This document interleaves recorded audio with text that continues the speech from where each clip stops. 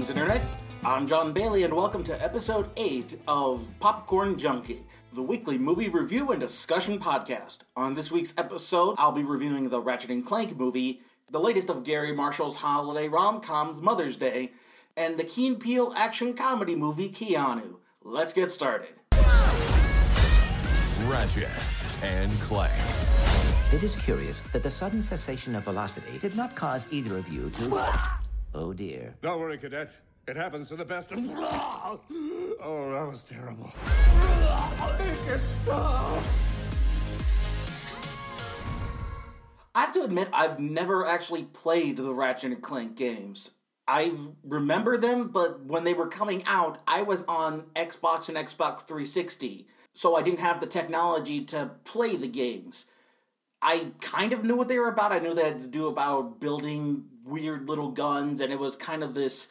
It was part of Sony's weird little mascot line that they had, where they had, like, Spyro, Crash Bandicoot, Jak and Daxter. Like, they had these weird series of games that they tried to make a sort of...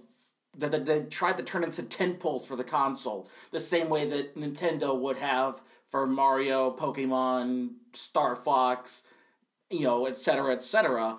And so for Sony, it was Jak and Daxter, Crash Bandicoot, Spyro, and Ratchet & Clank. So I didn't know a whole lot going into this movie. But from what I did know, I think they got most of it. The basic premise is Ratchet is a Lombax, which is this race of just about extinct species, I believe, I'm not familiar with the storyline, so I remember that he's a very rare species of alien called a Lombax, which is pretty cat-fox-like. He's a bipedal sort of mammal creature with big ears and a tail, but he works as a mechanic on his desert planet and runs into Clank, a little defect robot from a factory that builds sentry bots and killer bots. And Clank tells Ratchet about this evil plan to destroy the universe or some planet or something or another. Basically, the bad guy who created Clank is out to do bad things, and he and Ratchet team up to stop them. And this time around, the bad guy is some corporate analog. I didn't really catch a name. I don't really remember his name. I remember he's played by Paul Giamatti, and this is one of those ones where it's probably fun for him to play, but it wasn't all that great of a character or all that I mean, he's a Captain Planet villain for all intents and purposes. And so the main bad guy from Ratchet & Clank, Dr. Nefarious, I believe. A lot of this is foggy in my memory because it's been a while since I saw the movie and I'm not familiar with the games. But Dr. Nefarious, or some play off of Nefarious, invents these robots for Paul Giamatti's character to take over the planets, and he's trying to build some kind of Frankenstein planet. They don't really go into what his plans are, only that he's bad and corporate, so he's double bad. And Ratchet goes from just some mechanic in the desert to essentially a Luke Skywalker character, where he wants to join this group of space rangers led by Jim Ward, who is essentially playing this big square-jawed, superhero archetype. And once Ratchet and Clank team up, they are able to join these space rangers. And the space rangers are pretty forgettable. There's some lizard-like one that likes to shoot things. There's a tomboyish girl played by Bella Thorne, and there's some nerdy girl who looks like that one alien you get to sleep with in Mass Effect, played by Rosario Dawson. I remember the actors. I don't remember the characters or really much of anything about the movie because it really is pretty bland. The stuff that works is the stuff that I could gather had to do with the actual games. Stuff that came from the games, like how Ratchet and Clank banter with one another, Dr. Nefarious. A lot of the storyline from the games worked. The stuff that didn't work was stuff that was crammed in. Stuff like texting. Lots of texting jokes. People keep trying to make texting jokes.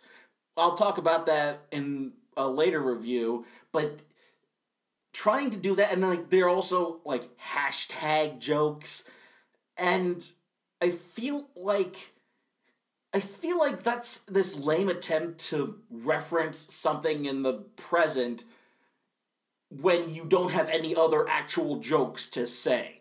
Like, if you're lacking in actual humor, you make a pop culture reference. That's what Family Guy's been doing for years now.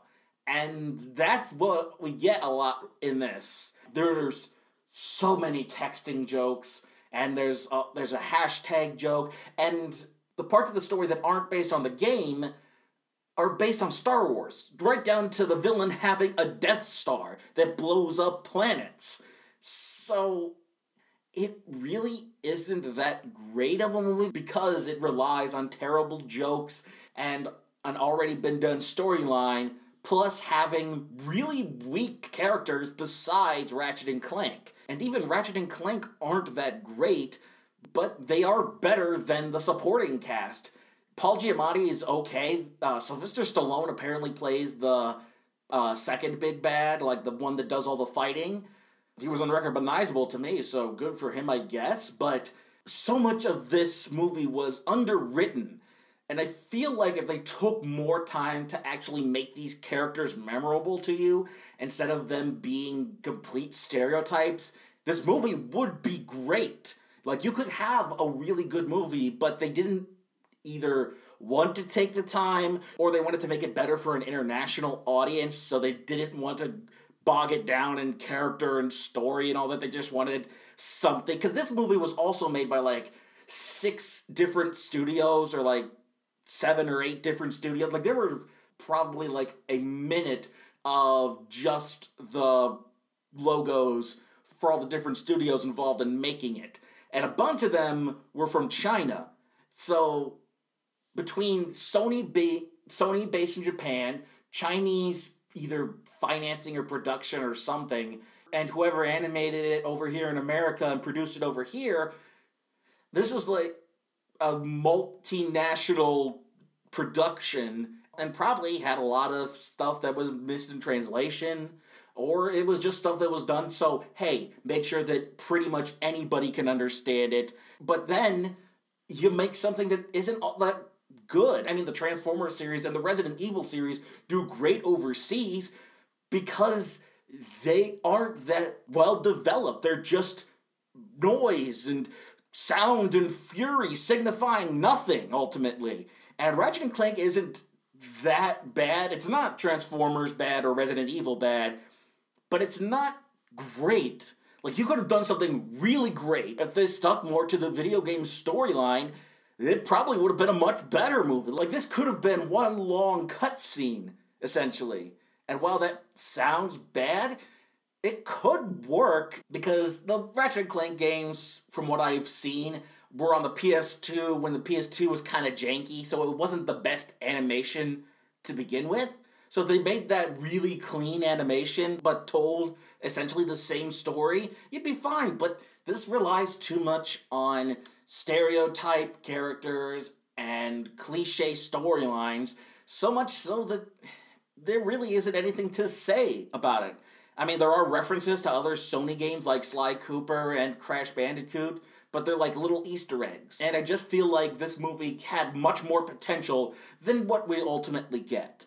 In all honesty, it kind of feels like a direct-to-DVD movie, like something on demand that they do for Netflix, or something you get your kids if they really, really liked Ratchet and Clank. But ultimately, it's not all that great or memorable. And I feel like it's just a lot of missed potential for the most part. It's not terrible, it's just disappointing, really. Dad! Are you okay, Dad? Happy Mother's Day. Mother's Day. Tanner, no. Oh, it's like the 4th time he's done this. While Ratchet and Clank wasn't terrible, just disappointing, Mother's Day was terrible. You see, in the 80s, we had a series of movies based on holidays. They were all slashers. My Bloody Valentine, April Fool's Day, there was a Mother's Day, there was Friday the 13th, Halloween, all stemmed from Halloween.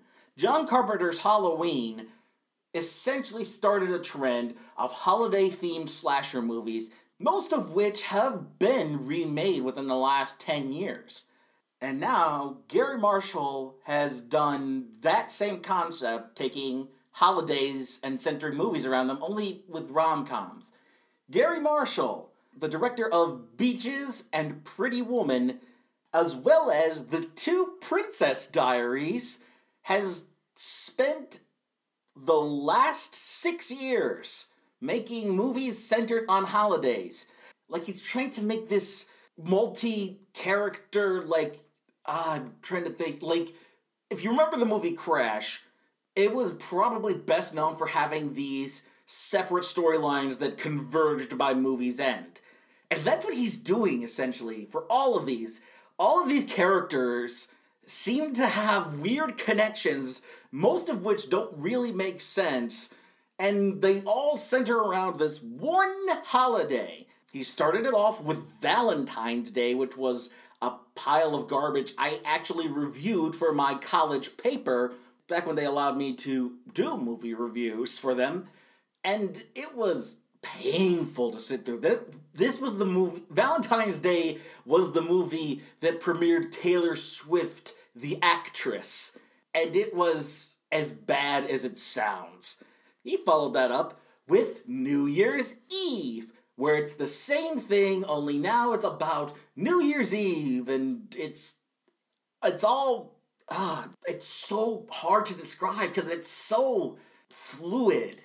Because it's like, these characters are so interchangeable. They're all white for the most part, really, because there aren't really that many people of color in these movies. There's looking at Valentine's Day, we have Jessica's Alba and Beale, Bradley Cooper, Patrick Dempsey, Topher Grace, Anne Hathaway, Jennifer Garner, Ashton Kutcher, Taylor Lautner, Emma Roberts, Shirley MacLaine, Taylor Swift, and there are some people of color in here, Jamie Foxx and George Lopez, but from what I remember of the movie, they aren't very well-written characters. They aren't very memorable characters. I feel like that relied a lot on stereotypes. And this time around, it's about Mother's Day. And they make sure to beat that into your head every second they get. Hey, remember to love your mother. This feels like something a mother would do to their child for not calling enough. It's so... Okay. The basic premise centers on 4 characters that they advertise, as well as several that I'll get into. Jennifer Aniston is a divorcee who has to deal with her ex-husband marrying a younger woman.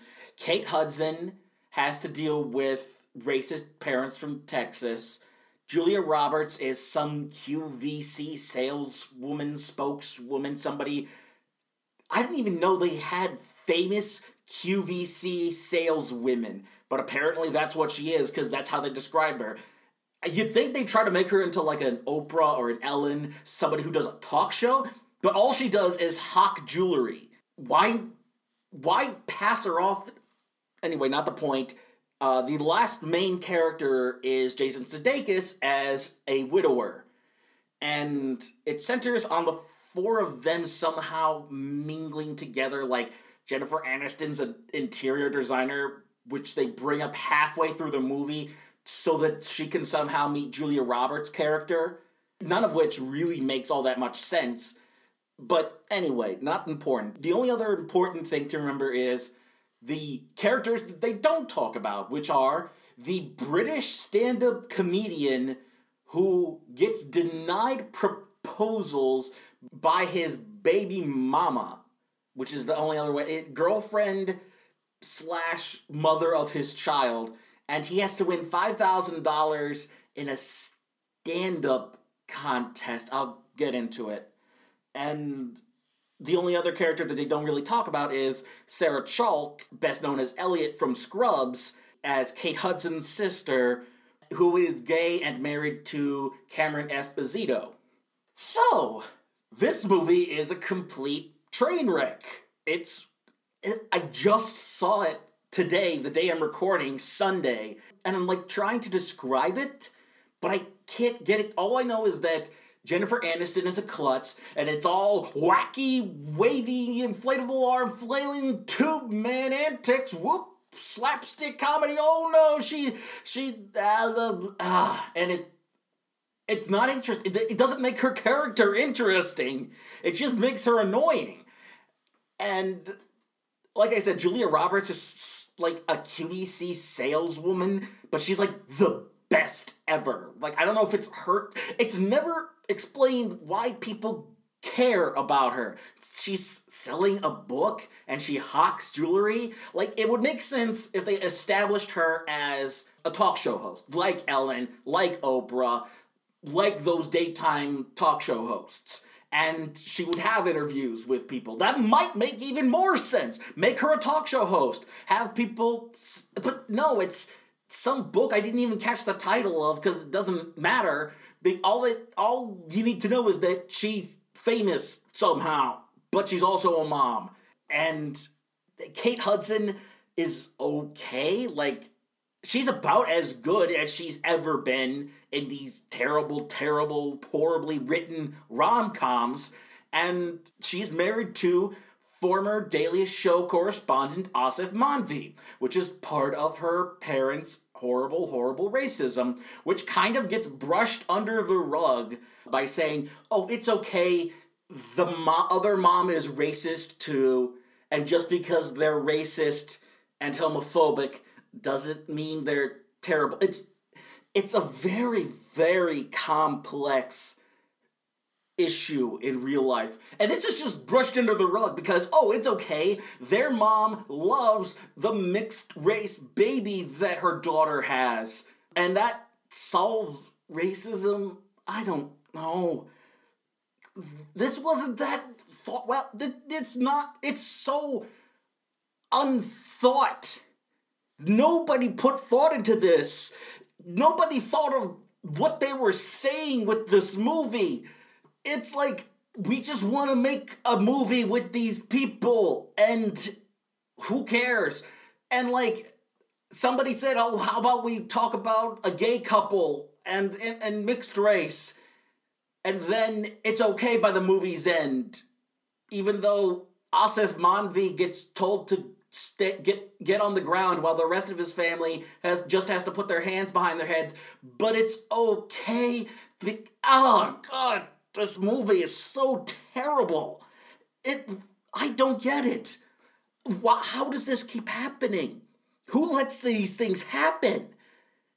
These jokes are so hacky. And this is, once again, like I was mentioning, the texting jokes from before. This one has plenty of texting and tweeting and, oh my goodness, this new generation is so into their technology. Thanks, old man Gary Marshall. Do you have anything of substance to say? No? Then why are you doing anything?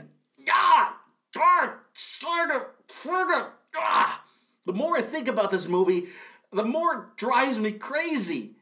And Valentine's Day was the same thing. I left Valentine's Day. Yes, before I tried recording my reviews on the internet, I left Valentine's Day. I walked out of the movie because I could not take this this is terrible by sitcom standards. And most sitcom standards aren't all that great to begin with. Why does this keep happening? I feel like this is somebody's way of saying, oh, it's okay. Grandpa Gary just wants to make a movie. Here's $10 million. Go have fun. And if that's the case, don't release it to the public. Although, there were people who did enjoy the nonsense that this movie was trying to do, and this is something I like to call momsploitation. I mentioned Christploitation in an early episode when I talked about stuff like Miracles from Heaven and God's Not Dead, where it exploits the Christian audience. This is momsploitation. This is saying, hey, moms, do you not understand the texting and the tweeting? Do you have trouble dealing with your ex-husband marrying a younger, prettier girl? Are your parents racist? Is one of your kids gay? Well, then here's the movie for you. And thankfully, this wasn't raucous. This wasn't uproarious laughter. It was a few chuckles here and there. For the most part, people were pretty silent because not a lot in here is actually funny. The only time I actually laughed was because I was so tired and bored from watching the rest of this movie that somebody got a clever line in there. And it caught me by surprise. It wasn't even that great of a line. I don't even remember what the line was because this movie should not be remembered. This is the kind of garbage that you get dragged to by your mom, or you drag your mom to because she's not going to want to see Avengers 5 or Batman v Superman Dark of Justice. So you take her to this nothing of a movie because God forbid you take her to something of substance. Like, the last movie I took my mom to was Philomena, which was 4 years ago this December. So just now 3.5 years ago or so. And that was great. Philomena was a fantastic movie. I probably never would have seen it if my mom didn't say she wanted to see it. Similar to how I wouldn't have seen The 33 last year if my dad hadn't wanted to see it first. So the instances where my parents want to see movies, they want to see movies of substance. That they're talking about, they're doing something. They do something. The 33 is the true story of the Chilean miners. And it was decent. It was good. It was way better than the critics gave it credit for. And Philomena is fantastic. Such a great story. And so compelling. And Mother's Day is garbage. Don't do this to your parents. Don't do this to your mothers. And mothers, don't do this to your children. Just go see The Jungle Book. It's way better. Keanu! Here, kitty! See what we got here. What is this? Oh, this my shit right here.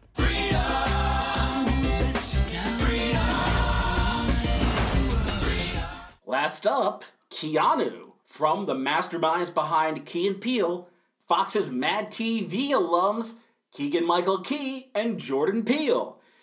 I should admit, I am a big fan of Key and Peele. I loved Key and Peele when it was on the air, and I completely understand why they left after 5 seasons, because while they could have gone on making sketches forever, and people would have eaten it up because they're so well thought out and executed sketches, it's obvious that they wanted to do other things. Keegan has been taking smaller credits and other comedies, and Jordan Peele probably just wants to do something other than the TV series. And here, it's essentially one long Key and Peele sketch about 2 corny black dudes who have to go into the hood because in the twist on the story of John Wick, one of the guys, played by Jordan Peele, adopts a kitten. And after the guy's apartment gets broken into, it turns out the kitten was abducted by a gang who was just looking for pot. And so Jordan Peele and Keegan-Michael Key have to go between the corny, as Jordan Peele describes it, Richard Pryor doing the impression of a white man, and the sort of stereotypical hood gangsta talk. And there's a lot of use of the N-word, let's say. there's a lot of N-bombs being dropped. And I was excited for this when I first saw the trailer, and this movie essentially delivered on everything I wanted. It was solid action, it was hilarious for the most part, and the only thing I would say is it does kind of go cliche by the end, but up until the last 20 minutes, it's essentially an awesome Key and Peele movie. And quite frankly, I would love if just every year or every year and a half, Key and Peele got to make a movie. They don't even have to star in it, they can just write it, and I would watch it, and it'd probably be the best thing to come out in comedy that year. On top of Key and Peele, you have Tiffany Haddish, who's been making a name for herself on the Gerard Carmichael show, the Carmichael Show, where she plays Gerard's ex-sister-in-law. And she's good on that show. She's great on that show.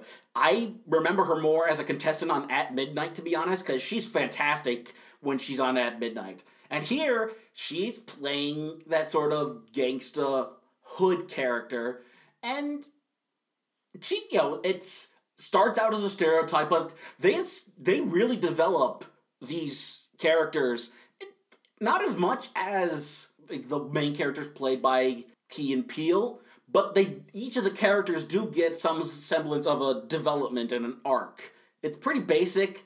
If they had more time, they probably could have gone into those individual characters more. And for all I know, there's probably stuff on the cutting room floor or edited out of the script after a few drafts just to save on time. But it's nice that they do get some development, and the characters they aren't completely interchangeable. There are differences between them, which in most movies centered on gangs, unless it's specifically about the gang is kind of forgettable. Unless it's centered around the actual gang itself, then the gang members are pretty interchangeable in most Hollywood movies, and especially in action movies. So to see that the characters called the 17th Street Blips, which I won't reveal because I do want to let this movie have some surprises.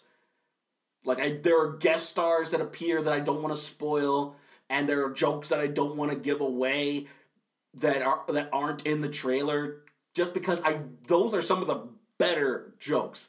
And the rest of the supporting cast is great. Will Arnett plays the sort of white guy with dreads who is Jordan Peele's weed dealer. Method Man is the big bad. He is the gang leader of the 17th Street Blips, who has Keanu, the little kitty. And I haven't seen the other three guys who play a guy named Trunk, who kind of looks like Wiz Khalifa, but who's kind of, he's kind of scrawny and pretty lanky looking. He's solid. There's a guy kind of reminds me of Kevin Hart named Bud, who's shorter and kind of stockier. And then there's a big ol' DMX looking brother who's named Stitches, and who's kind of that sort of heavy. He doesn't say a whole lot, but he's funny. And he's solid. And all the supporting cast in here is solid. I love the guest stars, and this really is a great movie. The only caveat I'll say is by the end it does kind of not work for me. I didn't leave the movie on the same high note I went in with. I don't want to give too much away, just that personally I had some issues with the ending. Otherwise, it's a perfect comedy. I love pretty much everything that the guys did, which is about on par with the actual sketch show Key and Peele. Not everything on Key and Peele hit for me, and the stuff that did was phenomenal and completely, and some of the best comedy writing, or just comedy improv even, just comedy in general that I've seen in a long time. And I would love to see just every year, every production cycle, whatever, Key and Peele get together, write a comedy. Doesn't have to be a series, we don't have to see Keanu 2. I would rather not see Keanu 2. I like Keanu enough to not see a Keanu 2. I would rather see them do something else. Like, do something different. Write new characters. Don't do corny black guys go to the hood. Do something else. But, like, if the Wayans had the writing power of what Key and Peele have, they'd still be on top in terms of sort of black parody. And I feel like I don't want them to do strictly black parody, so to speak. But I would love to see them make more movies. That's all. They don't have to be sequels. They don't have to be like a franchise. I'd love for them to do what Simon Pegg, Nick Frost, and Edgar Wright did with the Cornetto trilogy, where it's this franchise of movies that center around where it's all the same actors or a similar cast, but it's completely different stories every time. I would love that. I would absolutely love that. But it's probably not going to happen, so I shouldn't get my hopes up. Alright, after the break, we'll be talking about the joys of adapting video games to film. It was a dark and spooky Halloween night when I, Dracula, thought that I would invite all of my freaky friends who were there in a flash to a big dance party, a monster bash. Wolfman, Frankenstein, and Mummy were there, while Medusa fed some mice to the snakes in her hair. It was a groovy good time for a vampire bat to fly out of his coffin and... Wait, what was that? Never fear something about my tear to destroy your monsters and all you hold dear. I will end your cruel necromancy. Actually, we were just dancing. The hell demon beast from whence came your castle. Oh boy, this is quite the topic. I'll be honest, I haven't seen a lot of these movies. Like, when I talked about prequels last week, I hadn't seen a bunch of those, but the ones I did see were pretty bad. Here, there are some I just strictly avoid, just because I know they're not going to be any good, and I usually see them being reviewed by somebody on the internet for fun and profit. Not fun for them because they have to sit through the thing, but you get my point.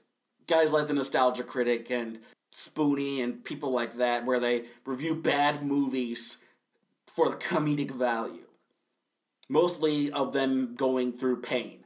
Anyway, the first ever video game movie adaptation was the notorious flop Super Mario Brothers, starring Bob Hoskins as Mario, John Leguizamo as Luigi Mario, and Dennis Hopper wearing spikes on his head as King Koopa.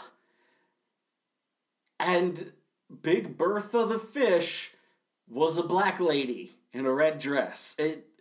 This one is like I said, I hadn't seen this movie. I just know it's bad, and what I've seen is from people reviewing it for how bad it is. And yeah, it completely, like, it's talking about this weird thing of the Koopas devolving humans into monkeys and allowing for the dinosaurs to take over the earth. Completely missing the point of Mario. Like, the point of Mario from the original Super Mario Brothers was that King Koopa, Bowser, was taking over the Mushroom Kingdom and turned the citizens into bricks, which Mario then destroyed and turned to bits with his fists. Good on him. But yeah, it's Bowser kidnapping Princess Peach, and then when the kidnapping is done, they go play kart racing and tennis and have a party. That's the plot of the games, essentially, is Bowser kidnaps the princess, and then when it's all over, they go and have fun at the go-kart racing.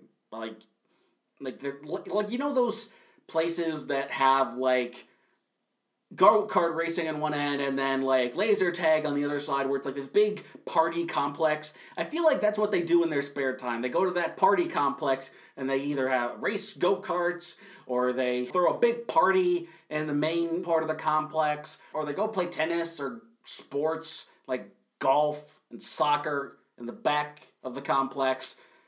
But yeah, that's Super Mario Brothers. And the movie completely missed all of that. And from what I can tell, it was just terrible to begin with. It's just this very Hollywood way of looking at games.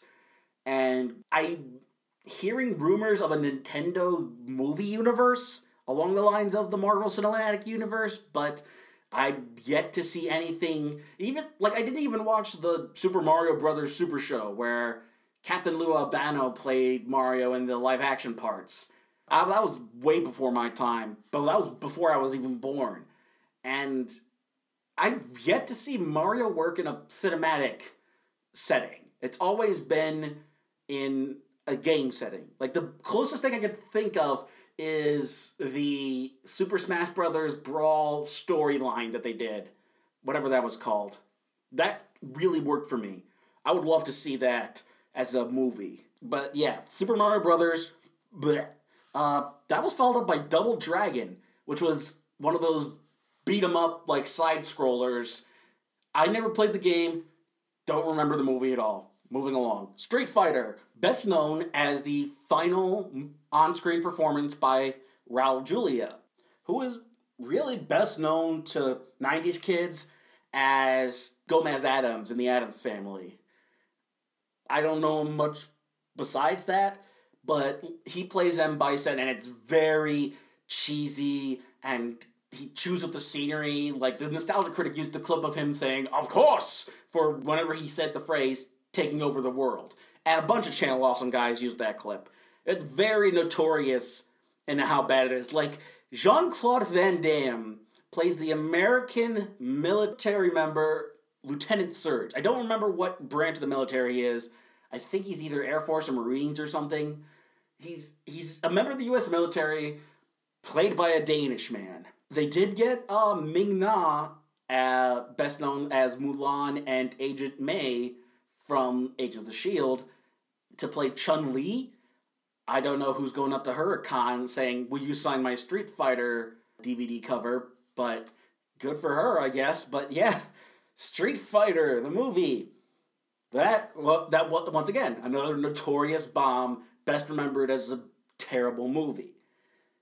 The Mortal Kombat movies. The first one I did see. I did see the original Mortal Kombat. It wasn't great.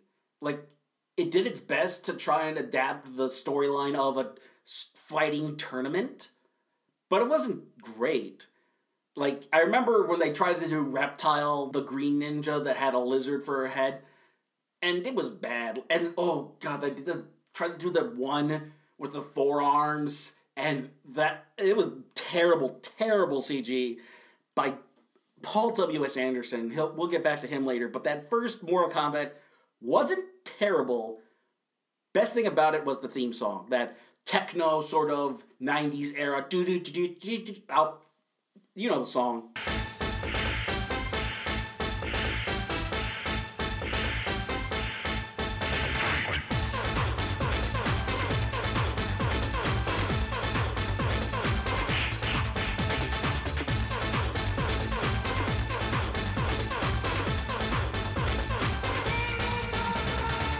I haven't seen any of the sequels.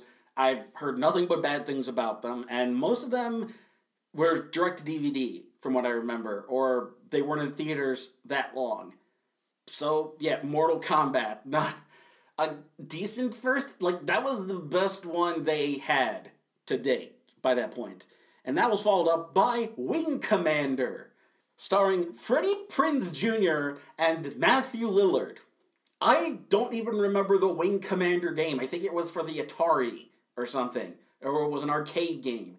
It was a jet fighter game. And I think it turned into some kind of Top Gun knockoff.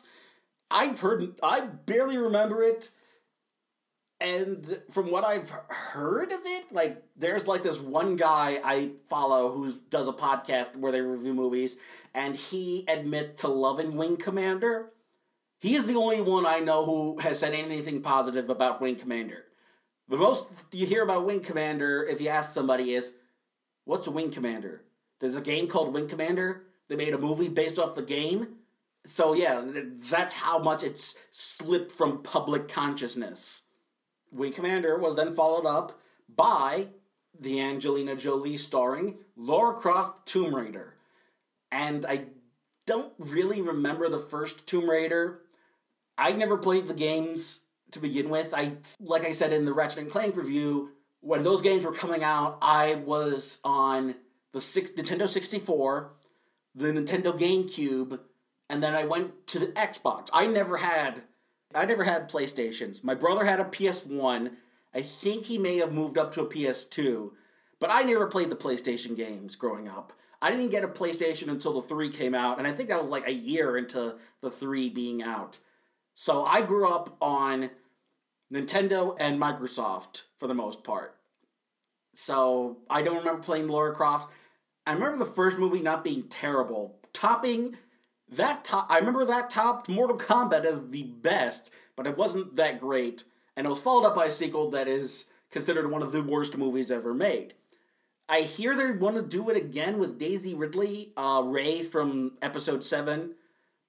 It could work, I guess. They want to do it off that reboot they just did for Xbox, for the X-Bone and the PS4. I never played that game. I've heard good things about it. I heard it. I remember the most controversial thing being they downgraded her bra size and made her less of a sexual object. Because that was the thing about the original Tomb Raider games, was that it was like big old square polygon boobs. And so it made sense that Angelina Jolie would play that character, even though her English accent was horrendous. So if they want to try it again with a more modest character design and a seemingly better actress, I don't know much of Daisy Ridley outside of Star Wars, and she was okay in Star Wars. Like, I need to see her outside of Star Wars to see if she's any good. Now, it's not like John Boyega, where I've seen him before. I've seen John Boyega in Attack the Block and Star Wars. He's phenomenal. But we're not talking about him. We're talking about the next game in the series, Final Fantasy Spirits Within. I've heard terrible things about this movie. It's a CG animated movie that is right in the uncanny valley, which is that point where the human eye can't tell if it's human or not, and it bothers the brain.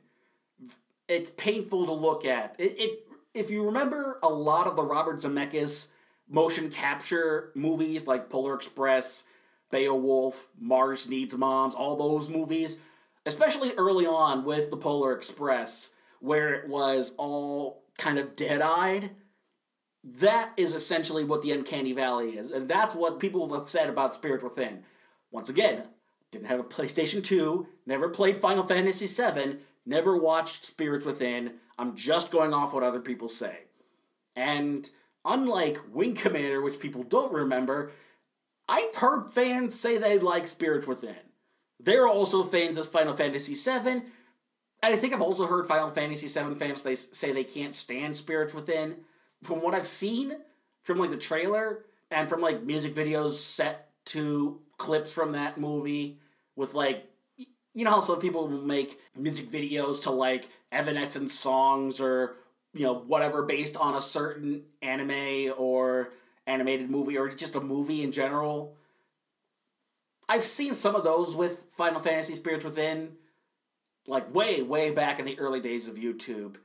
Still, I guess, check it out. I don't know how well it's aged.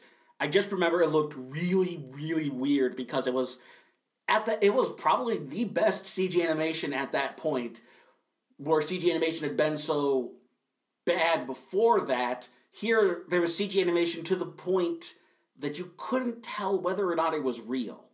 So good for them for breaking that bond. Now we see that all the time. Weta just did that with the Jungle Book, so good on Spirits Within for kind of blazing that trail, I guess. We follow Final Fantasy with the Resident Evil series. Hi, Paul W.S. Anderson. Go to hell. Really, between a hokey Mortal Kombat movie and the entire Resident Evil franchise, along with, Alien vs. Predator and pretty much everything I've ever seen him do, I just cannot stand Paul W.S. Anderson. I think he's a hack of a filmmaker, personally. And, I'm okay with, like, cheesy, hokey cinema. Like, one of my favorite movies to come out in the last few years was Pacific Rim. And that's hokey as all get out, but it got me right in my childhood, but because I always grew up a Godzilla fan. So Pacific Rim hit me right in my sweet spot. Nothing Paul W.S. Anderson has done besides that first Mortal Kombat movie ever really hit me in my sweet spot. Like, I haven't seen the original Resident Evil all the way through in a long time. But everything I've seen from him in that series following that first movie has been terrible. Everything I've seen from it, everything I've heard about it has been garbage. So yeah. Hi, Paul W.S. Anderson. Please go to hell. Signed, John Bailey. Next up, we have Doom. Back when The Rock couldn't save a movie.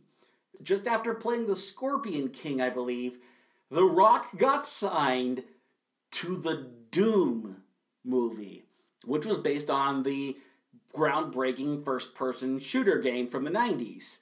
I believe I said in my Hardcore Henry review that Doom kind of played around with first-person POV. And I think a Doom movie could be good with the Hardcore Henry setup, where it is like somebody playing the game.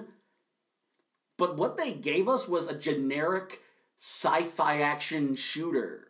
And I never saw it, I just remember not seeing anything that I would have liked. I think Michelle Rodriguez is in it too. Poor thing. Up next, the 2 Silent Hill movies. I didn't see the original Silent Hill. I think I saw the second one on DVD. I just remember them not being great. And the thing is, while I haven't played the Silent Hill games, I think the Silent Hill games would make perfect movies. And like Guillermo del Toro was going to work with Hideo Kojima to make this Silent Hill game that was going to be fantastic, and the internet still pissed at Konami for cutting that cord. And I think a Silent Hill movie could work if you got Scott Derrickson, who did Sinister. You know, guys who work with horror, who work with not just like jump scare horror like Paranormal Activity or The Conjuring or Insidious, but like real psychological terror. I could see an amazing Silent Hill movie, especially since it's based on Chernobyl. Like, I mean, all you'd have to do is make a really, really scary, terrifying movie based in that universe, follow the basic premise of the games even, and it would make for a fantastic movie. And nobody's done it yet. How has nobody done this yet? That's why is there more Resident Evil movies than there are Silent Hill movies? I want to go to that universe. You know the multiverse theory where every decision that's made and every action that's done has all these different, like, ripple effects on history, and, like, quantum physicists speculate that there is sort of like a Marvel or DC sort of multiverse theory where there are universes where Hitler won World War II, or there are universes where superheroes do exist, you know, things like that, you know, speculative things like that. I want to go to the universe where there are more Silent Hill movies than there are Resident Evil movies. That's just me. Here's one I bet you don't remember. Dead or Alive. You know, the video game of the girls with the breast jiggle physics. That's a thing. Look up the jiggle physics for Dead or Alive beach volleyball. That's a thing. It's an mostly female. I don't remember a lot of male characters in the actual fighting game. I mostly remember that it's about scantily clad women. And they made that into a movie. Not the volleyball section, mind. I think they did do a volleyball section. Oh God, I think they did do a volleyball section. Oh God. So yeah, Dead or Alive. It's a movie. It exists. I dare you to look it up. Next up, the 2 Hitman movies. I haven't seen either of them. Once again, nor have I played the games.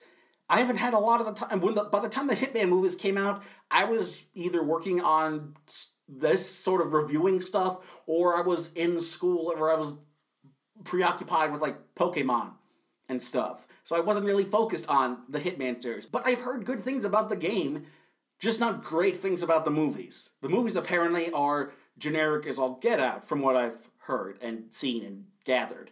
So, could be a decent concept. They just haven't done it right yet.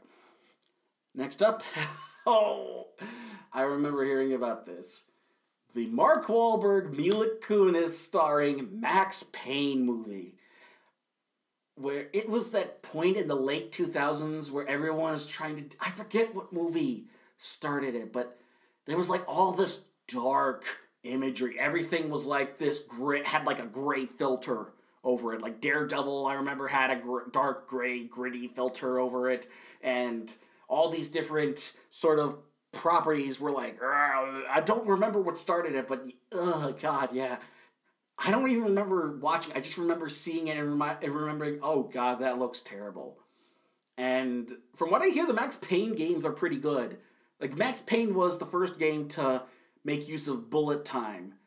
And I guess if you wanted to do something like that with this sort... I think it's like... It's a shooter. I remember that. And I don't remember the... I think it's about dead wife and kids. Something like that. But... yeah, that movie, if you want a bad time, go watch Max Payne if you can find it. Next up, we return to Street Fighter with the direct-to-DVD quality of Street Fighter: The Legend of Chun-Li. This was another one that I think it came right on the heels of the Dragon Ball movie. And I think like even Michael Clark Duncan was in this as somebody. I don't think he was M. Bison. Was he M. Bison? Oh, God. Please let him be M. Bison. Okay, no. It's some... Neil McDonough. Right then. Yeah, the guy who played M. Bison is the guy who plays Dum Dum Dugan in the Marvel Universe, and something Damien Dark in the DC TV universe. Michael Clark Duncan played Balrog, who was the boxer, which makes more sense. Balrog's this big Mike Tyson-looking guy, so of course Michael Clark Duncan's going to play him. Anyway, I just remember that being terrible and once again, right on the heels of the Dragon Ball movie, of this terrible, terrible adaptation of a property, just completely missing the point and being just so terribly written and acted and directed. Once again, if you want to, self-flagellate, go watch Street Fighter: The Legend of Chun-Li. Once again, if you can find it. Probably in a bargain bin somewhere. The next real big one, I think during this whole time, like, Resident Evil movies kept being released. And there's a bunch of other movies that I'll get into in a bit. But I think the next real big one was the Prince of Persia movie, starring Jake Gyllenhaal as the titular Prince of Persia. Because I guess that was before Asif Manvi was there, or somebody of vaguely Persian descent. If you look at artwork of the character from Prince of Persia, I don't remember his name. Once again, another game series I've never actually played. I've played some Street Fighter. I know some Street Fighter. Most of the Street Fighter I know is kind of through proxy, like people talking about Street Fighter. I don't know anything about Prince of Persia. I do know that Jake Gyllenhaal don't look like he's Persian.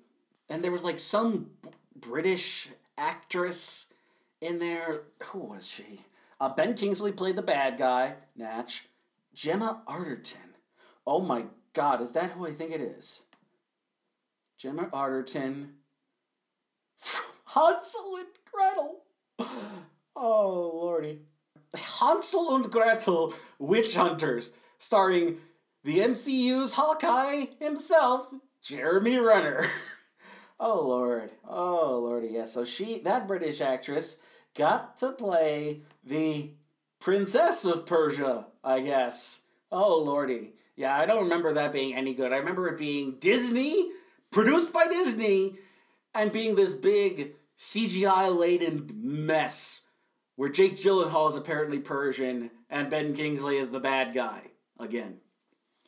Next up, the Need for Speed movie, which was essentially a knockoff of the Fast and Furious series, starring Jesse Pinkman himself, Aaron Paul. And he was decent. Like, he wasn't that much of a character in that, and it was all a complete Fast and Furious ripoff. Like, don't kid yourself. Need for Speed is a complete Fast and Furious wannabe. It's like Fast and Furious' little brother being like, hey, I can do that too, and it can't really. Because it's missing what worked with the Fast and Furious, relatable and likable characters.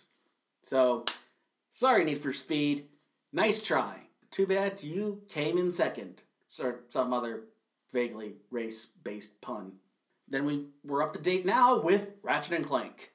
And you just heard my thoughts on that. The only other things I didn't talk about are the Uwe Boll video game adaptations. If you don't know the name, Uwe Boll, Uweboll, is the bane of filmmaking. He exploited a loophole in the German tax code to profit off of poorly made video game adaptations, starting with House of the Dead. Do you remember House of the Dead from the arcade, where they had like the actual gun you can hold up and shoot? He made that into a movie somehow, followed by Alone in the Dark with Christian Slater and Tara Reid. I never played that game either. I think it was another one of those arcade shooters. Followed that up with Blood Rain, another, I guess, arcade game, I guess. I don't know these games, but I do remember they're terrible movies, thanks to the mastermind of terrible video game movies himself, Uwe Boll, the tax fraud committing, critic punching moron that he is. He followed Blood Rain up with Postal. To those who don't know about Postal was the precursor to Grand Theft Auto. It was that sort of game that really drove parents to want a rating system for video games, because you were literally a mail carrier going postal, meaning you literally have to kill every motherfucker in the room, to quote Tarantino. And Uwe Boll turned that into a movie. And I think it cost like a couple million to make and only earned 100,000 because Uwe Boll. Uwe Boll with a cactus. He followed that up with the Jason Statham and Burt Reynolds starring movie based on Dungeon Siege, another video game I've never heard of. But apparently it exists, and apparently he adapted it to a movie that was the terrible Lord of the Rings wannabe in The Name of the King, where Burt Reynolds is the American king to an entire British population. This was very poorly thought out. And that's one of those movies where it's like, you have to marvel in how terrible it is. And the last one he's made was Far Cry, which all I've seen from it are 1-star ratings on Netflix, and that's about it. I never watched anything of the movie itself. I do know the Far Cry series. I know that's wildly popular for being one of those games to have like an open gameplay where you could literally do just about anything in that universe. And the movie, I never watched anything from it. All I know is that nobody liked it.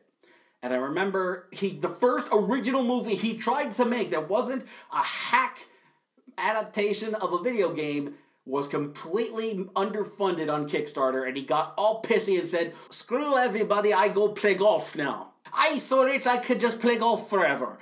Good. F*** you, Uwe Boll. F*** you with a cactus on the end of a golf club. For whap! So yeah. Besides that, there are just like a ton of video game anime, like the Pokemon anime and Phoenix Wright Ace Attorney anime. There's a bunch of Japanese adaptations of video games too that never made it over here. So these were just the American ones. I mean, if you can find somebody who's more averse in Japanese media, you can find all kinds of adaptations of video games since a lot of them came out of Japan. So they are more likely to do business with those Japanese companies than sell them over here to America. But yeah, there's like a ton of different video, like there was a Street Fighter anime, there's been Mortal Kombat anime, Tekken anime, all kinds of different video game based anime. Other than that, there's a bunch of upcoming video game movies. the first mobile game turned movie, Angry Birds, which looks just like the worst. I think between Mother's Day and Angry Birds, I'm going to have a literal hate on for Jason Sudeikis. Just because he hasn't been anything where I liked him ever.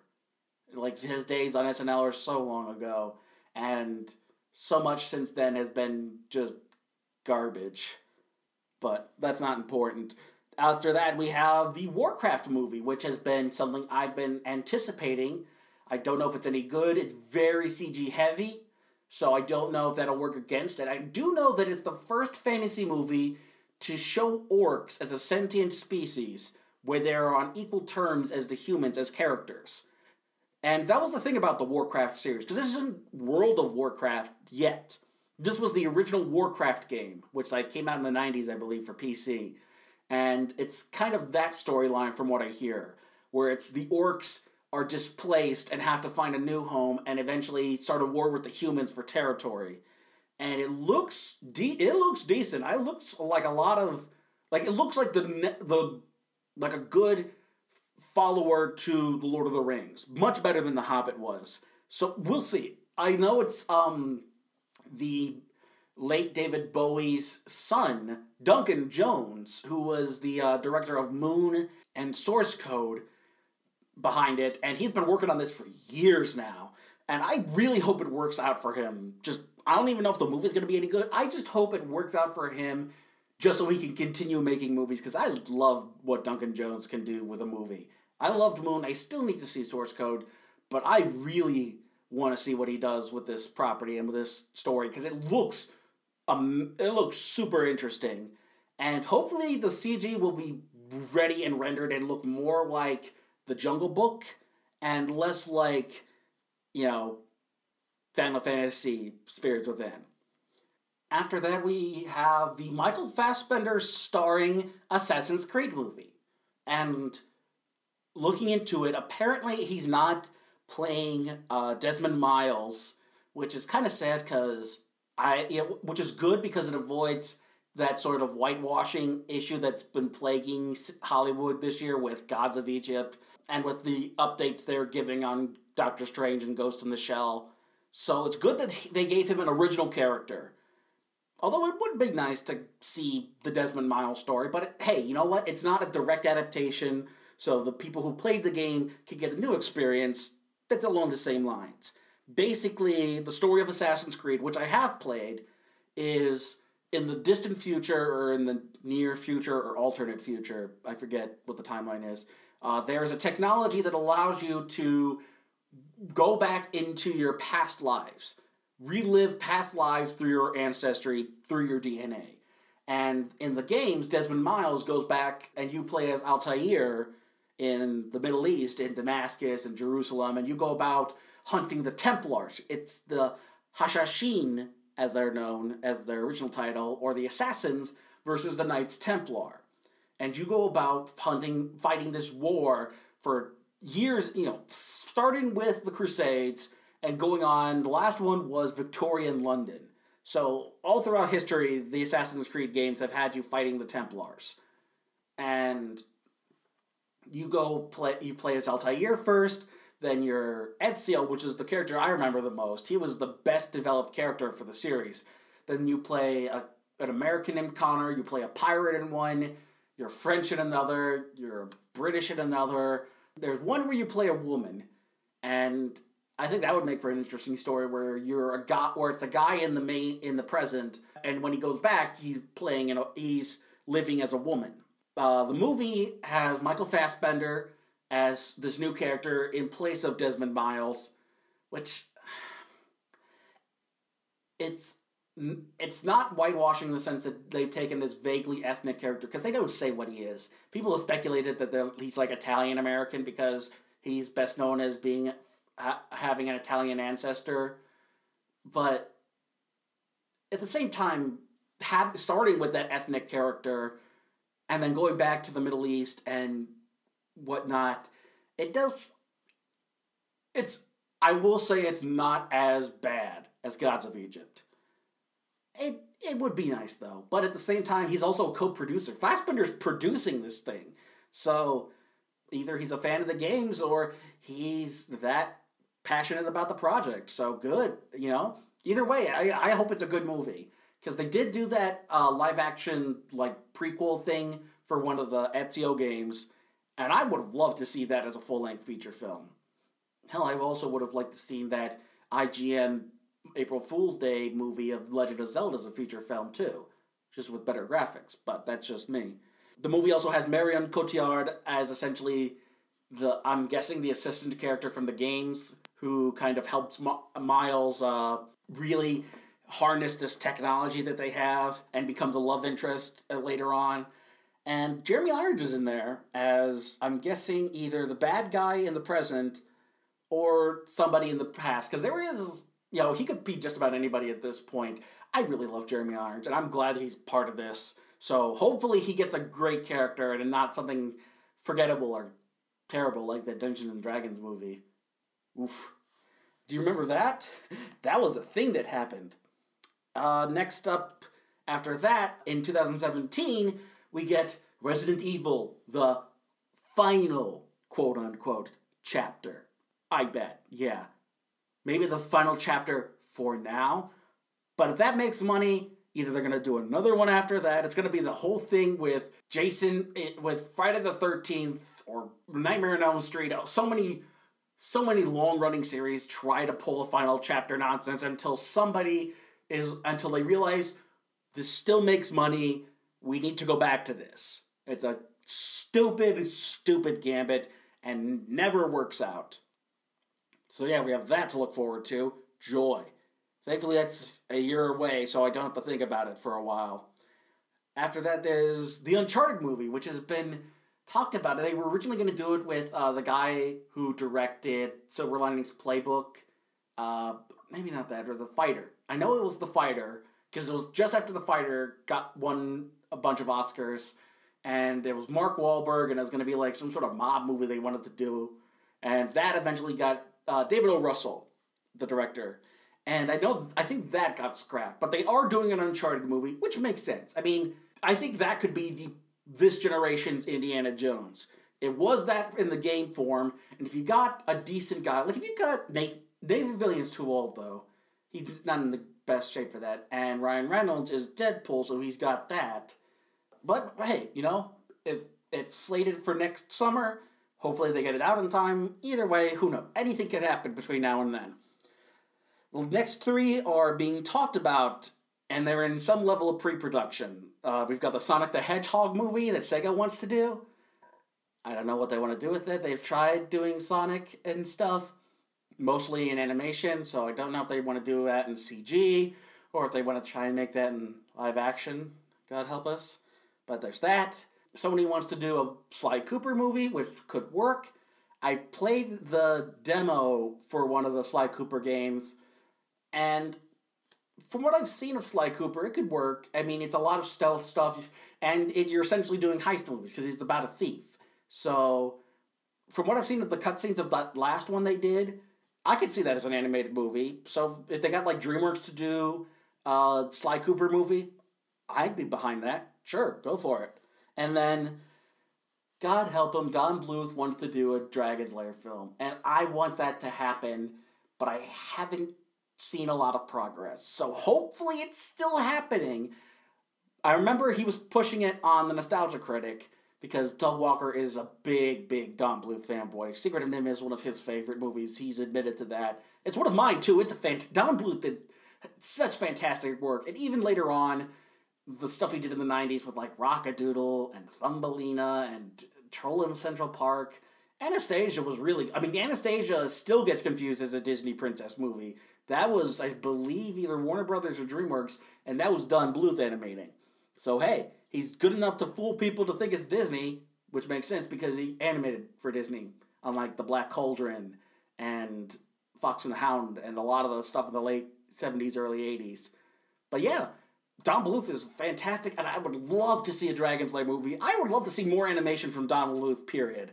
And I think the only thing keeping him is age and technology and whatnot, because he's a real traditional animator, and so much of animation is done through computers nowadays, and like Flash and CG, that traditional 2D animation style that Bluth perfected just about. Like, I can't think of an animator besides like maybe Hayao Miyazaki. But those movies, you don't see them in America anymore because it's cheaper to do CG and Flash. And the only reason you see them on TV was stuff like The Simpsons and stuff like even like Rick and Morty, popular right now. Great series. But all that animation is done in Korean sweatshops. Like literally, it's all that stuff. The only way to get it out in a reasonable amount of time is to have thousands of Korean artists do all the sort of in-between stuff. That's the only way they get it done, and they have to do it like every year. So I mean, it stinks. But hey, you know, that's what happens. That's technology, and that's life, I guess. Anyway, if you get the chance, do support Don Bluth Productions and the Dragon's Lair movie. I would love to see that come out. I would really love to see that come out. But that's just me. I also haven't played the Dragon's Lair game or the Space Ace game. But anyway, not important. The only other thing I wanted to talk about was the possibility, once again, the ideas you could do to make a good video game movie. The best, honestly, I think the best is Ratchet and Clank at this point. I haven't gone back and seen any of these, so I can't really say, but most of them are garbage. Especially the stuff from Uwe Boll. But yeah, I mean, and video games have gotten to the point where they could make really great movies. Hell, there are guys who make video games that are pretty much like movies, like that Between Two Worlds or something like that. One of them on this list that I want to talk about is The Last of Us. That was very cinematic, and I could totally see somebody doing a sort of Walking Dead style adaptation of The Last of Us. And that would be kind of interesting. You get guys like Greg Nicotero or Tom Savini to do the practical effects for the zombies, or the whatever you want to call them, sort of zombie stand-ins. And that would make for a solid movie. That would make for a solid, like, side series to, like, The Walking Dead. First one I have on my list is Shadow of the Colossus. That is such a fantastic looking game. And I remember even trying to play it myself, and it was, I mean, part of it is the world is so fast, and there's no fast travel. Like, you were going to these places in real time, essentially. And I could totally see a Shadow of the Colossus movie, but I guess it would be a lot of CG and a lot of green screen with the guy on either a practical sort of set with fans blowing against him, but the storyline is so solid. I would love to see that done as a movie, although I don't think it would be as good as the game itself. I don't know how you'd live up to that, but I would love to see them do that as a movie. If they had, as long as they put the money behind it and the talent behind it. Next up, Castlevania. I'm surprised Castlevania hasn't been done. I mean, the only thing is, I think Dracula is copyright of Universal, but if Universal got the rights from Capcom to do Castlevania and use Dracula, that would be fine. I would love to see, like, oh god, who'd you get? You need a guy who's, well, shoot, that's the problem. You never hear Simon Belmont talk. How do you adapt a silent protagonist?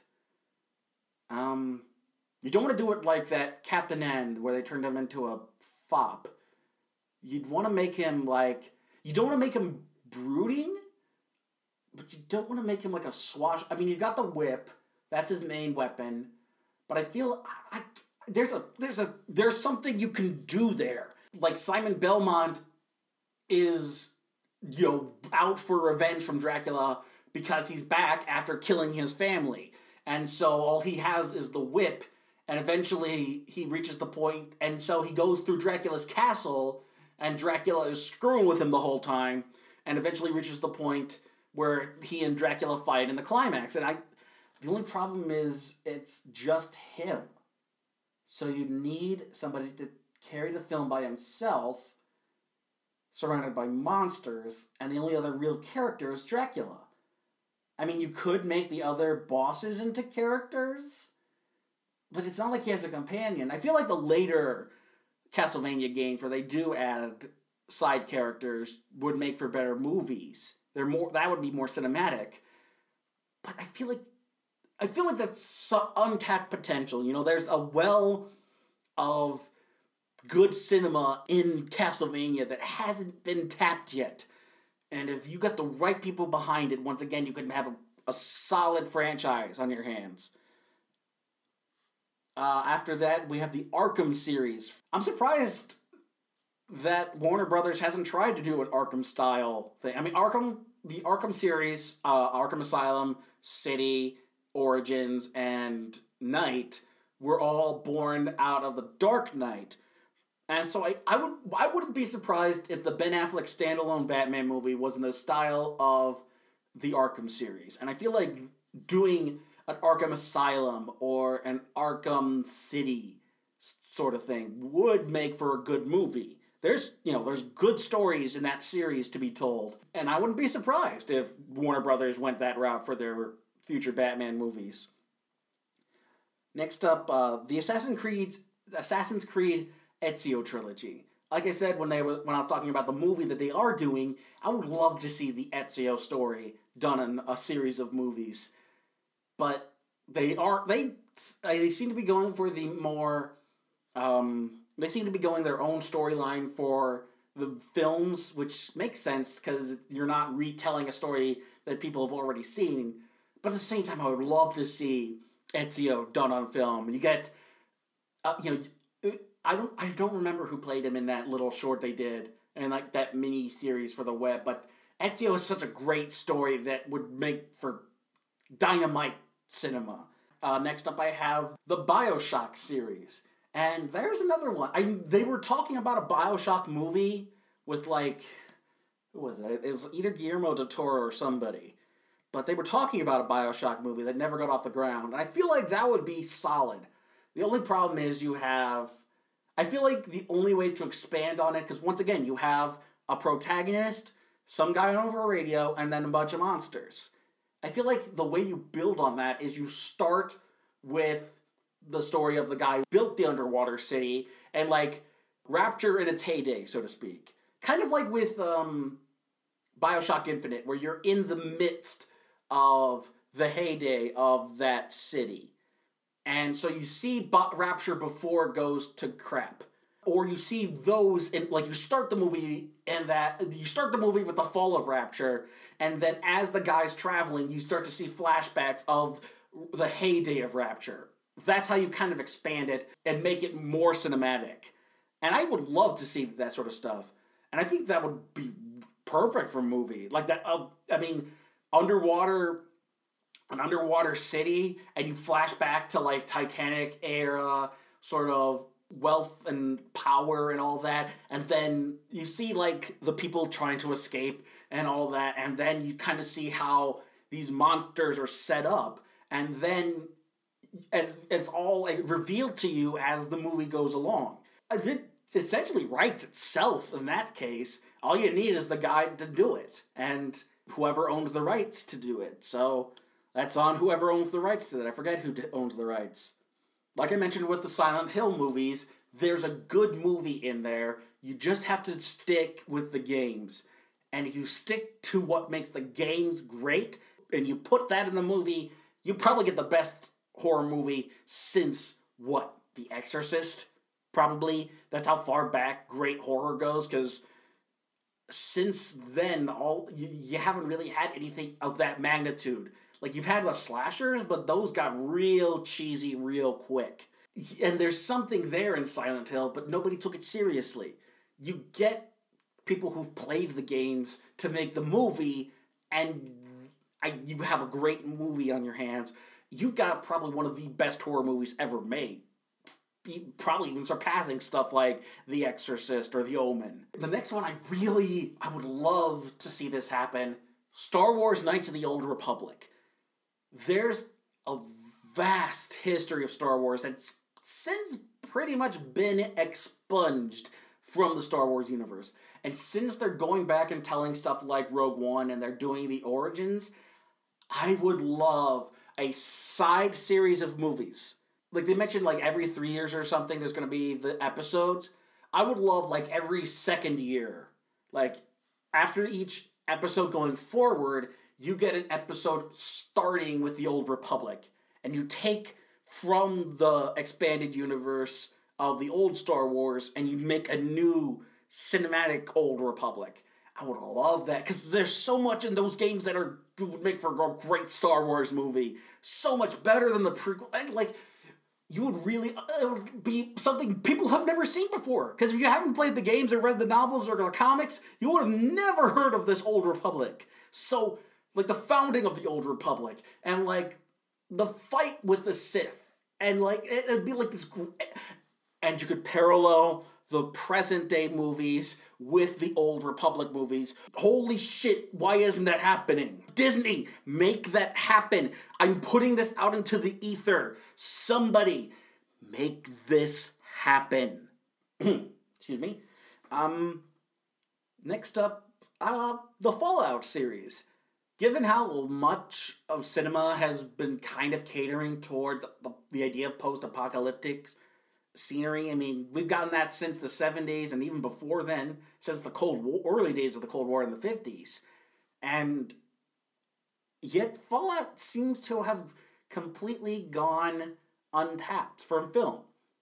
Although that may be because the Fallout universe is so well developed that a movie wouldn't really capture what's so great about the games. Once again, with like Shadow of the Colossus, the game is so great that a movie couldn't compare to that. But at the same time, I feel like a Fallout movie would be fun, because you get like the Pep Boy and all that little cheesy 50s style PSA at the beginning. And then instead of the single character, you have like a group of characters that escape the vault and they have to survive in the wasteland. I think that would be interesting. I mean, you could do it. I think that's what you'd have to do to make it more cinematic. But it would be interesting. I would love to see what they tried with a Fallout movie. I haven't played the games. I've seen people play the games, and I've seen a lot of great stuff from the games. And I think Bethesda, if Bethesda was involved and you got really solid writers behind it, you would make a fantastic Fallout movie series. But that's just me.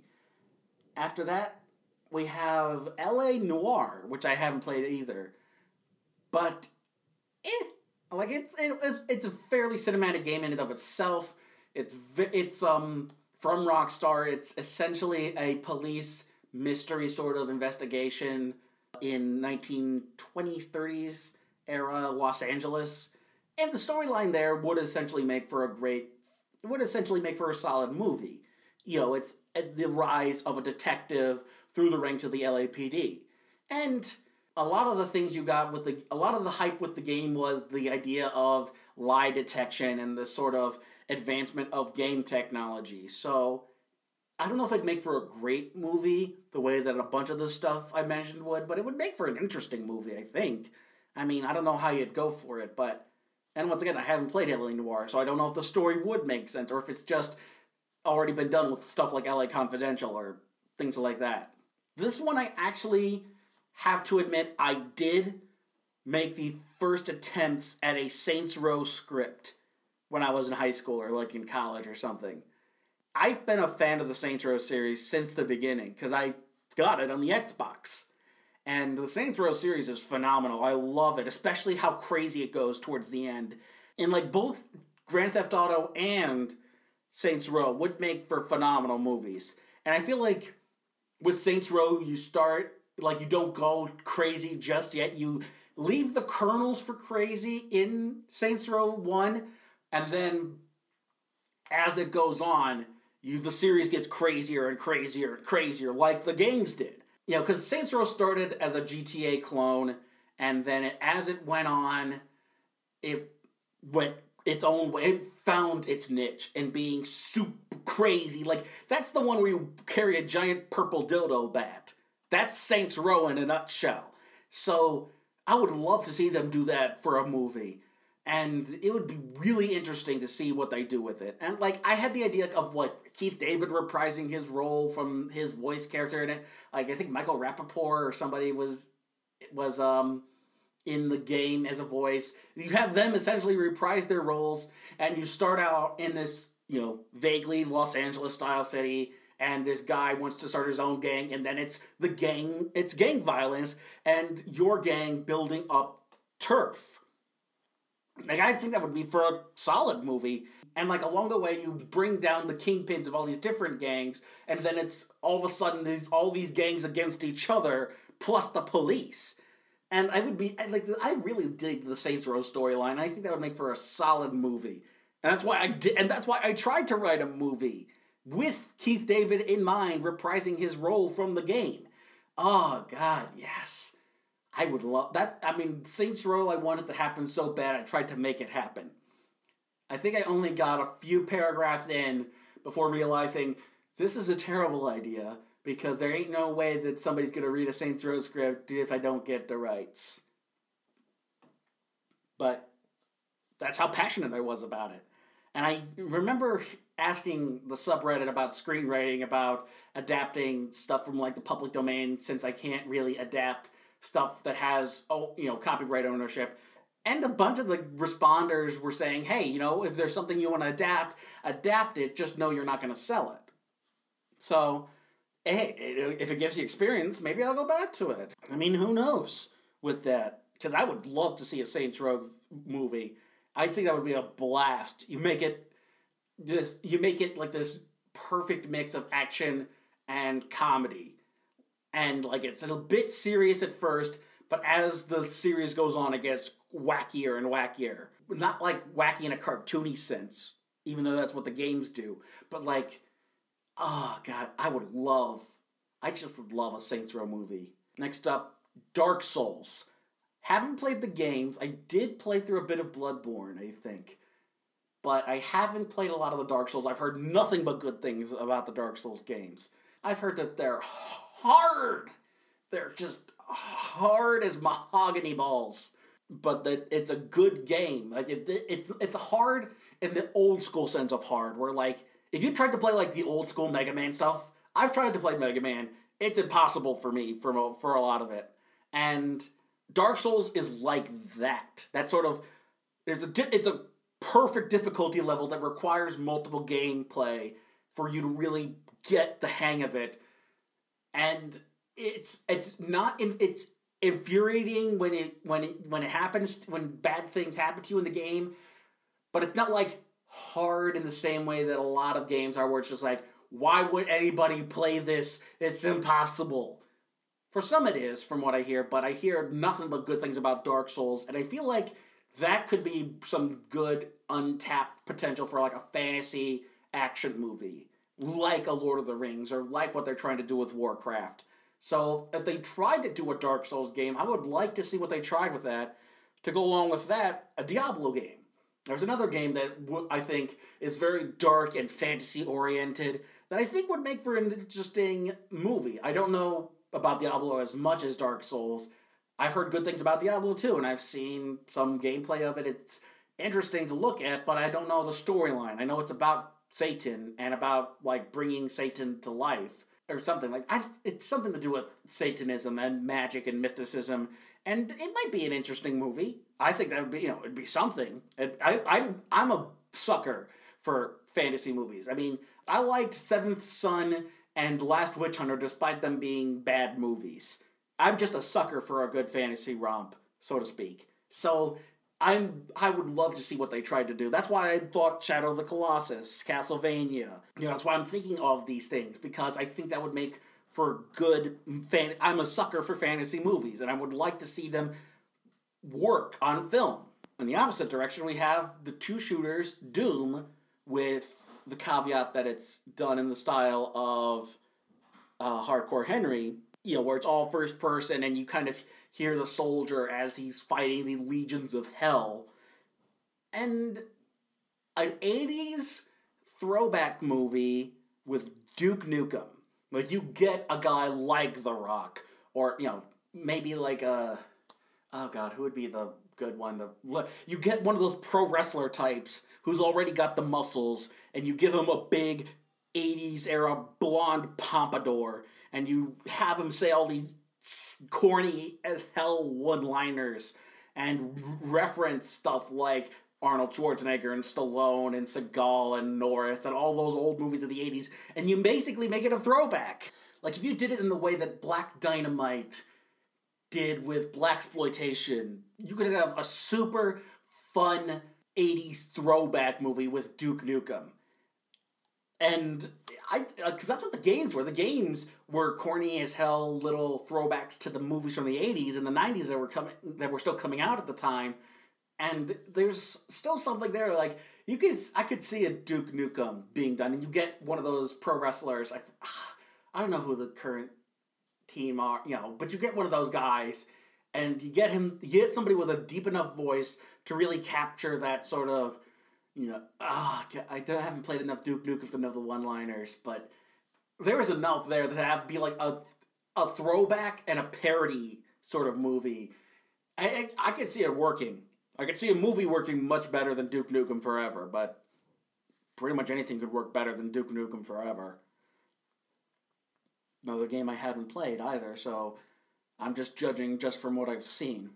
The last couple I have are Metroid, which kind of falls in the same line of Castlevania and Legend of Zelda and these great properties of games where you're the silent protagonist. And I remember when they gave Samus Aran a voice in Other M, I believe, one of the Wii games of Metroid, everybody, was up in arms because they turned what they pictured to be a tough female protagonist into a simpering, whiny little, daddy's girl who can't do anything without her superior's permission. And despite the fact that it's like her first year as a bounty hunter, I guess, or something, like, I'm trying to think how you would do a Samus Aran movie. Like, how would you do Metroid? Especially since the only character on screen is Samus, and she's silent. In games, it doesn't matter because you didn't pay for dialogue in video games. But in movies, you have to have dialogue. So I don't know how you would do that. That's, it's one of those things I would love to see what they do with the setting. It's just finding a way to give the silent protagonist dialogue that doesn't completely screw it up. After that, I have Altered Beast, which is, once again, another fantasy thing. I never played Altered Beast, really, for the Sega Genesis. I think I had it, and I tried playing it, and I never got past the first level, so I never really played it again. But it was an interesting concept, from what I remember, where you are an ancient sword sandals sort of fighter, and you get this power-up where you turn into a monster. And you're altered into a beast. And I think, depending on what the actual storyline of the game was, you could turn that into a movie where you turn into like this sort of nice mix of CG and I would like to see a nice mix of CG and practical. They do what Marvel's doing with the Hulk now, where it is sort of this captured version of Mark Ruffalo, so you can tell it's him as the Hulk. Or like what Andy Serkis does with Gollum and with Caesar. So if you did something like that with this character, and once again, I don't know a lot about it. I don't remember a storyline. I just remember you turned into a monster.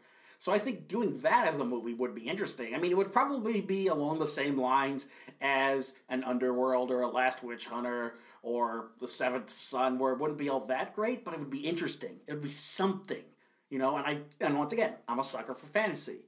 And the last one I have is Half-Life, specifically with Bryan Cranston.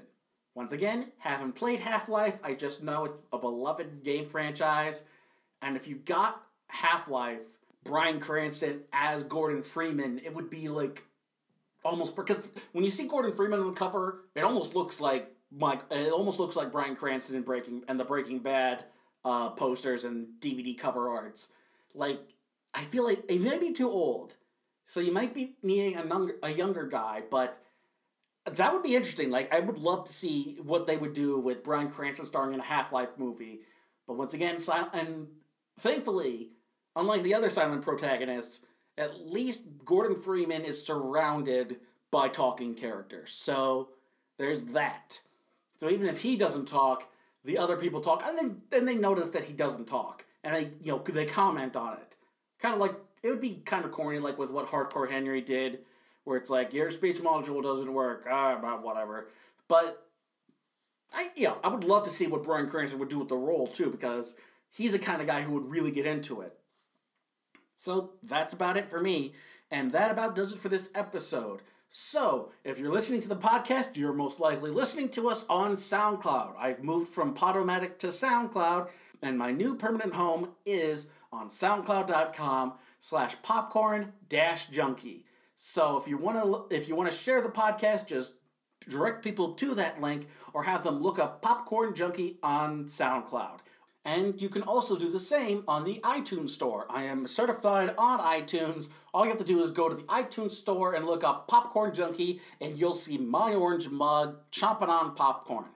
And if you really want to help the podcast out, you can leave a 5-star rating and review, and if you do that, I'll read it on the podcast. Unfortunately, the iTunes Store ranking system has it so that the only way to get noticed is through high star ranking. So if you want to help this podcast get noticed, leave a 5-star ranking and review on iTunes, and I will read the review on the podcast. The other way you can support the podcast is through Patreon. I have a Patreon profile, and if you want to donate per month, all you have to do is go to patreon.com/popcornjunkie, and you can leave any donation amount per month. Right now, the only goal of my Patreon is to get a second podcast going. And if you can help me do that, either by donating whatever amount you can per month, or sharing the Patreon to somebody who can donate, you'd be really helping a guy out. If you want to keep up with the podcast, all you have to do is go to facebook.com/popcornjunkie, and you can find me there. I post early blurbs of what I see after I see them, and so you can get my thoughts going out of a movie. And you also get updates on the podcast and on whatever else is going on. I announced my move to SoundCloud on there, so if you want to keep up with the podcast, go to facebook.com/popcornjunkie, or go to twitter.com@cornjunkiepod. And all the stuff from Facebook is transferred over to Twitter. So that's facebook.com/popcornjunkie, and on twitter.com@cornjunkiepod. Or if you have any other feedback for the podcast, send it to popcornjunkiepodcast@gmail.com. You can leave me comments, questions, requests, any sort of feedback you want, whatever you want to tell me, just send it to popcornjunkiepodcast@gmail.com. That about does it for this episode. Until next time, I'm John Bailey, and hopefully at some point we'll finally get that really great movie based on a video game. The theme song for Popcorn Junkie is Funky Popcorn by The M. Look up Funky Popcorn by The M on SoundCloud.com for more of his work. Artwork for Popcorn Junkie is provided by Nafyo, Nafyo. Look up nafyo.deviantart.com for more of his artwork.